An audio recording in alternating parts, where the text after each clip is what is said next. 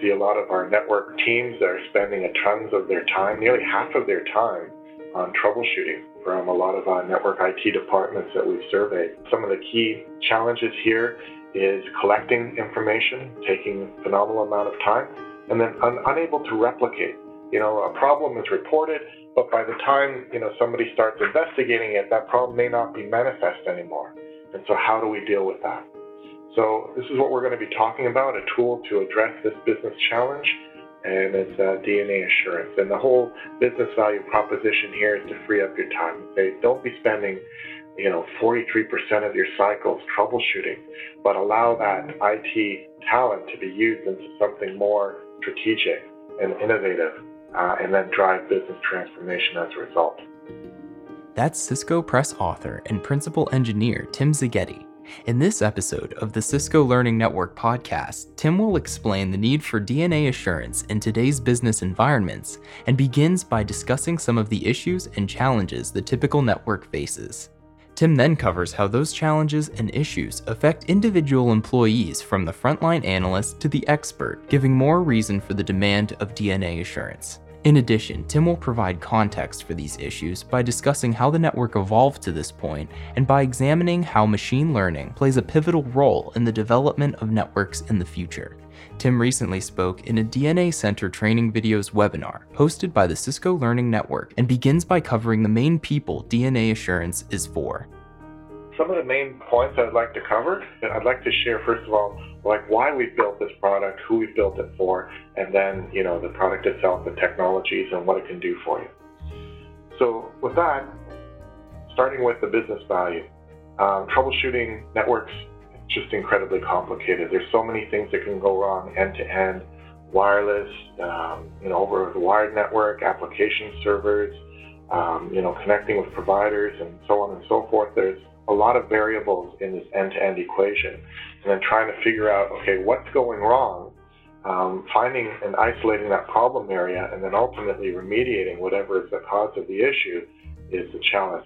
In Tim's presentation, he displays a slide that asks the following questions which have to be considered when troubleshooting a network.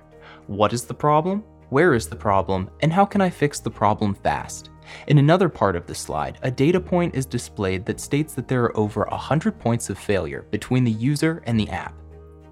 We see a lot of our network teams that are spending tons of their time, nearly half of their time, on troubleshooting from a lot of network IT departments that we've surveyed. Some of the key challenges here is collecting information, taking a phenomenal amount of time, and then unable to replicate. A problem is reported, but by the time, somebody starts investigating it, that problem may not be manifest anymore. And so how do we deal with that? So this is what we're going to be talking about, a tool to address this business challenge, and it's DNA assurance. And the whole business value proposition here is to free up your time. Don't be spending, 43% of your cycles troubleshooting, but allow that IT talent to be used into something more strategic and innovative, and then drive business transformation as a result. In Tim's next slide, he displays two additional points. The first is that network operators spend 4 times the time they do collecting data than analyzing while troubleshooting. The second is that most network quality issues take hours to either resolve or prove the network innocent. Our overall network-based, intent-based networking model is based on 4 pillars: functionality, to take high-level intent, translate that into the policies across the network, to have pervasive security at every stage and every layer. And then the 2 key areas that analytics and assurance address is context and learning. So I'm going to dive a little bit deeper into what I mean by these, because they're fairly abstract terms, but I want to make them more real in the discussion. So let's take a look at, first of all, context. What do we mean by context? Well, troubleshooting a network or just gathering all the information, network data information, is a lot like connecting the dots. You can have a tremendous amount of data, but what does it mean? Until you start connecting things in a logical manner and correlating related data points, then patterns of meaning begin to emerge.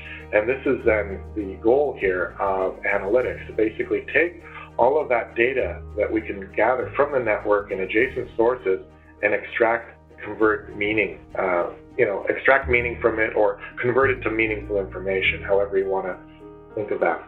Some of the challenges here is that there's a tremendous volume of data. Over 1 terabyte a day can be generated on most enterprise networks. It's coming in incredibly fast, and so to be able to deal with this in a real-time or near real-time manner, there's so many different formats of all this data. So like for instance, legacy SNMP and syslog to newer forms of telemetry like streaming telemetry and NetFlow even. So having a way to compare apples to apples. And then the veracity of the data. It's like not all data sources are equally accurate. And I'll give an example. I can get packet loss statistics, for example, from interface counters, and I can also get packet loss statistics from, say, IPSLA or even ping. But the interface counters are going to see all the packets, and they're going to give me a much more accurate report on the packet loss, whereas a ping or a traceroute operation, if I drop one packet in 5 in a simple ping, it's going to report 20% packet loss, whereas that single packet that was dropped may be just 1 in a million that was dropped. So we have to also account for the veracity of the tools. Then basically the challenge is to say, okay, let's convert this data into something that you can understand, that gives you insights. It'll tell you what's going on in your network, and then ultimately we want to tie that to remediative actions. So let me give an example. Tim moves next to a slide that displays a pyramid divided into 4 layers. From top to bottom, the 4 layers are labeled action, insight, information, and data. Next to the bottom layer, data, Tim includes the fact that WebEx has 63 milliseconds of jitter. We're using WebEx. Have you ever had a poor experience in WebEx? Well, shockingly, some of our customers have. So we could start by this. We gather network data, and by comparing the timestamps of packets, we can calculate jitter. That's very light processing of data. But if we get a report that says, hey, WebEx has got 63 milliseconds of jitter, is that good? Is that bad? Should I be concerned? What do I do with that? Well, this is where we convert that into information, something that's more meaningful, something that's more consumable by our end users. We'll say, okay, we'll represent that in a more abstract way. We'll say it's a health score, and then we'll say, look, this isn't perfect, but it's not that bad. But if you want to maybe dig a little deeper, you say, well, why? Why is it not perfect? What is dragging it down? And where is that happening? Well, this is where an insight we can offer. You say, okay, well, actually, this is happening on your wireless LAN, and we can even offer a specific recommended action to improve or to fix or to address, remediate that issue. So this is what we're talking about. Well, how do we do this? Well, let's take a look at an example. It's the same example, but from a technical level. What do we need to make this happen? Tim displays a workflow next to illustrate the contextual correlation he's been referring to. In the first section of the workflow are the departments represented by rectangles labeled with terms like NetFlow, AVC, location, device, ISE, and so on. These rectangles all feed information illustrated by arrows to a section called the analytics engine. This department then points that information toward an icon indicating the culmination of what can be known about the user. Well, let's say a user calls in, George Baker, and he says, okay, I've had a poor experience with WebEx. Well, we gather information from the identity services engine, and it will tell us who this user is, what groups he belongs to, what devices he has on the network, and even the MAC addresses. That's a great starting point, but now we need to correlate. We need to connect some dots. We gather information from our DHCP, our IPAM, our IP address management infrastructure, specifically the dynamic DHCP infrastructure, and we say, okay, well, what is the IP addresses that correspond to these MACs? And we'll ask George, we'll go, well, was your experience on your iPhone or was it on your PC? You might volunteer, it was on the PC. Okay, so let's find out what the current IP address of your PC is. Let's then filter all the NetFlow records that we've ingested across our entire enterprise by that source IP. And now we know all the streams that belong to George from his PC, but we're still not sure which one is WebEx, so we have to use another technology, our application visibility and control. And now we can identify the flows that belong to WebEx. And we can also then correlate that with information like where is he attaching to the network and what is his path across the network from that client to the WebEx servers, so we know all the network devices involved. We can also complement that with geography information, like what building is he in and what floor and so on and so forth. And then ultimately we want to also tie in information that we get from the network itself, like what's going on, what are you reporting, and what have you analyzed. And so here we've come to the root cause is that, okay, he doesn't have any layer 2 QoS markings. The IEEE 802.11 user priority markings are absent. Very, very common issue. Second most likely place of poor application performance, latency and jitter being induced in the enterprise is on the wireless LAN edge, and that's what's happening for George. But this is, again, just an example of how we've connected data points, correlated them from across various points to arrive at this answer. Now, to complement context, we also have learning, and so this is machine learning that we're talking about. Machine learning at a very high level is AI, artificial intelligence, algorithms that basically look for patterns in the data. Tim moves next to a slide reminding the audience of what machine learning is at its core. He displays the definition. Machine learning is an application of artificial intelligence, or AI, that provides systems with the ability to automatically learn and improve from experience without being explicitly programmed to do so. Below that is another point, which reads, the process of learning begins with observation of data and looking for patterns within the data so as to make increasingly better correlations, influences, and predictions. It's beyond any human ability to analyze all the possible ways that the data can correlate or all the causations from all the variables in the network, whereas if machines pore over this data, they can identify patterns. First of all, the machines can identify these patterns in a completely unsupervised manner or by guided human supervision, and I'll illustrate what we mean by that. Now, if there are patterns in the data, there's three reasons. It could be just pure dumb luck, coincidence. It could be correlation, but correlation is not the same as causation, and it's important to understand the distinction between the two. For those that have taken statistics, you're probably familiar with this maxim that they pound into you very early on. Correlation does not necessarily mean causation. Just because two data points might have a relationship doesn't mean that one causes the other. And here's an example. I kind of like this, it's a humorous example. Tim moves next to a slide that displays the reasons for data patterns, which includes coincidence, correlation, and causation. But in addition to those reasons, Tim has also displayed his example with a graph to illustrate his point, which is that correlation does not necessarily mean causation. The title of his graph reads Global Average Temperature versus Number of Pirates. This graph is exactly what you'd expect when you think about the global average temperature of the world over the past few centuries compared to the number of pirates that exist in the world.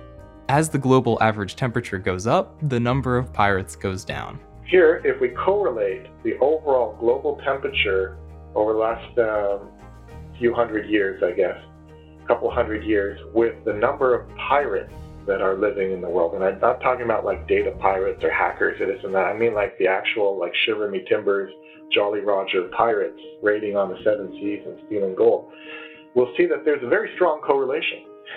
As the global temperature is gradually increased, the number of pirates have died off. Is this a causation, though? Well, I don't think anyone would really think it was because, it's a ridiculous example serving to illustrate a point. But if it was a causation, then we could reason along the lines that, global warming is killing pirates, and therefore, if we want to address global warming and bring those temperatures back down to where they were, maybe we should just encourage more of our kids to pursue a career in piracy, and we'll solve that problem. So the key point I'm making here is that correlation is not causation. However, as these AI algorithms pore over the data, the ultimate goal is to find those causations, to look for the patterns, look for the correlations, and ultimately, if you can find the causation now, you have an answer of why something is happening, and that provides you with cognitive analytics. That is the explanation of why something has occurred, as well as it gives you the ability to do predictive analytics, to predict something that's about to happen. Hasn't happened yet, but you see the causes forming that will ultimately lead to an event happening, and therefore you could even take preemptive action to prevent something from happening. So then machine learning, we bring in tons of information from all over the network. We run these very complex algorithms, and then we identify these issues. So I'll talk a little bit about that as well, and I'll show you some demonstrations. Before I go on there, I do want to talk very briefly about user requirements, because this is a major philosophical change in approach that Cisco has made, and that is by really not just focusing on technology, but placing equal emphasis on the users. Tim advances to a slide next that displays 3 circles in a Venn diagram style, with the circles overlapping each other in different ways. One circle is labeled human, another technology, and the last one business. At the center of this diagram of human, technology, and business is a section in which all 3 circles overlap. That section is labeled design thinking. This is not something we've always done in the past. In fact, candidly, I don't think we've ever really done that to a significant degree. But with DNA, this has been a very intrinsic part of the overall design process. And so we conducted literally hundreds of interviews, the majority of which were blind, with users. So they didn't know who was asking the questions, asking them about what are their challenges in running their networks and who's running their networks, to really understand the users, their pain points, to be able to address, what their needs are and how best to enable them.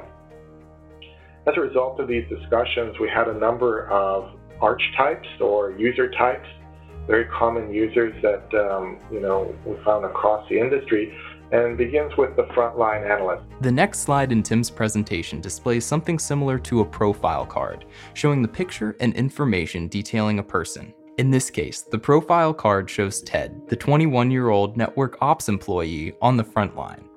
This profile card displays many factors about Ted, including his responsibilities, needs and motivators, and pain points. But it's the details of Ted's pain points that Tim has highlighted in this slide, including specific points like penalized if they don't use the right tools when they don't all know how to use them, or penalized if they don't escalate to the right expert due to misinformation, and penalized if they don't escalate in a timely fashion. This is typically the first person, and there are more of these people in a given organization than any other type that we're going to discuss. And these are the ones that are like the trial by fire, learn to swim by being thrown in the water, the first person to pick up the call. And they have very little training, very little expertise, but they get a lot of pain. They get penalized if they don't know what to do. They get penalized if they don't escalate right or quick enough. Incidentally, I started my role at Cisco about 20 years ago, actually just over 20 years ago, as a frontline analyst. So I do have a lot of empathy for these people.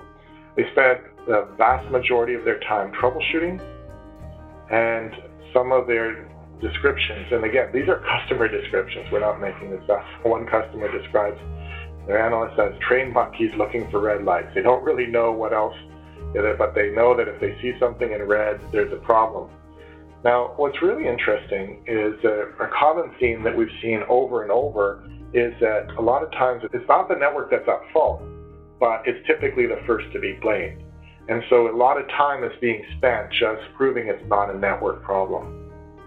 The next level of user is the level 2 analyst, and his complaints are there's too many things coming to me that should have been dealt with at level 1. Tim moves to his next slide, which displays the profile card of Charles, the 27-year-old network engineer. Similar to Ted, the frontline analyst, Charles has certain details highlighted in his profile. This includes a couple of quotes, one which reads, "I don't want to be a data scientist, I'm a network analyst," and another that reads, "Tell me if an event is normal." And so he's basically not effective in his job because he's getting all this work escalated to him that shouldn't be. His real asks are, I don't want to be overwhelmed with data, just tell me if something is normal or not. And then the next level is the T3, the expert, which a lot of us likely on these calls are. And again, they have the same complaint. There's too many things being escalated to me that shouldn't be. So this common theme of, hey, if you can make those frontline analysts more effective, it will have a trickle-down effect on the entire networking IT organization and allow them to be more effective in their jobs. And again, even this guy here, he's saying, I'm spending a lot of time proving it's not the network. And because of his impact to the organization, this is really valuable time that's being lost here. To hear more from Tim Szigeti, or to view the full webinar that this segment is from, be sure to visit the Cisco Learning Network at www.ciscolearningnetwork.com. You can also visit the link in the description, which will take you to more training videos hosted by the Cisco Learning Network that lay your foundation for DNA Center training. The Cisco Learning Network contains all kinds of resources to help you get started on your networking career, including additional training videos and study groups that allow you to connect with others trying to get started in their networking careers. Please subscribe to the Cisco Learning Network podcast and be sure to leave us a review on iTunes if you found this helpful. Thanks for listening.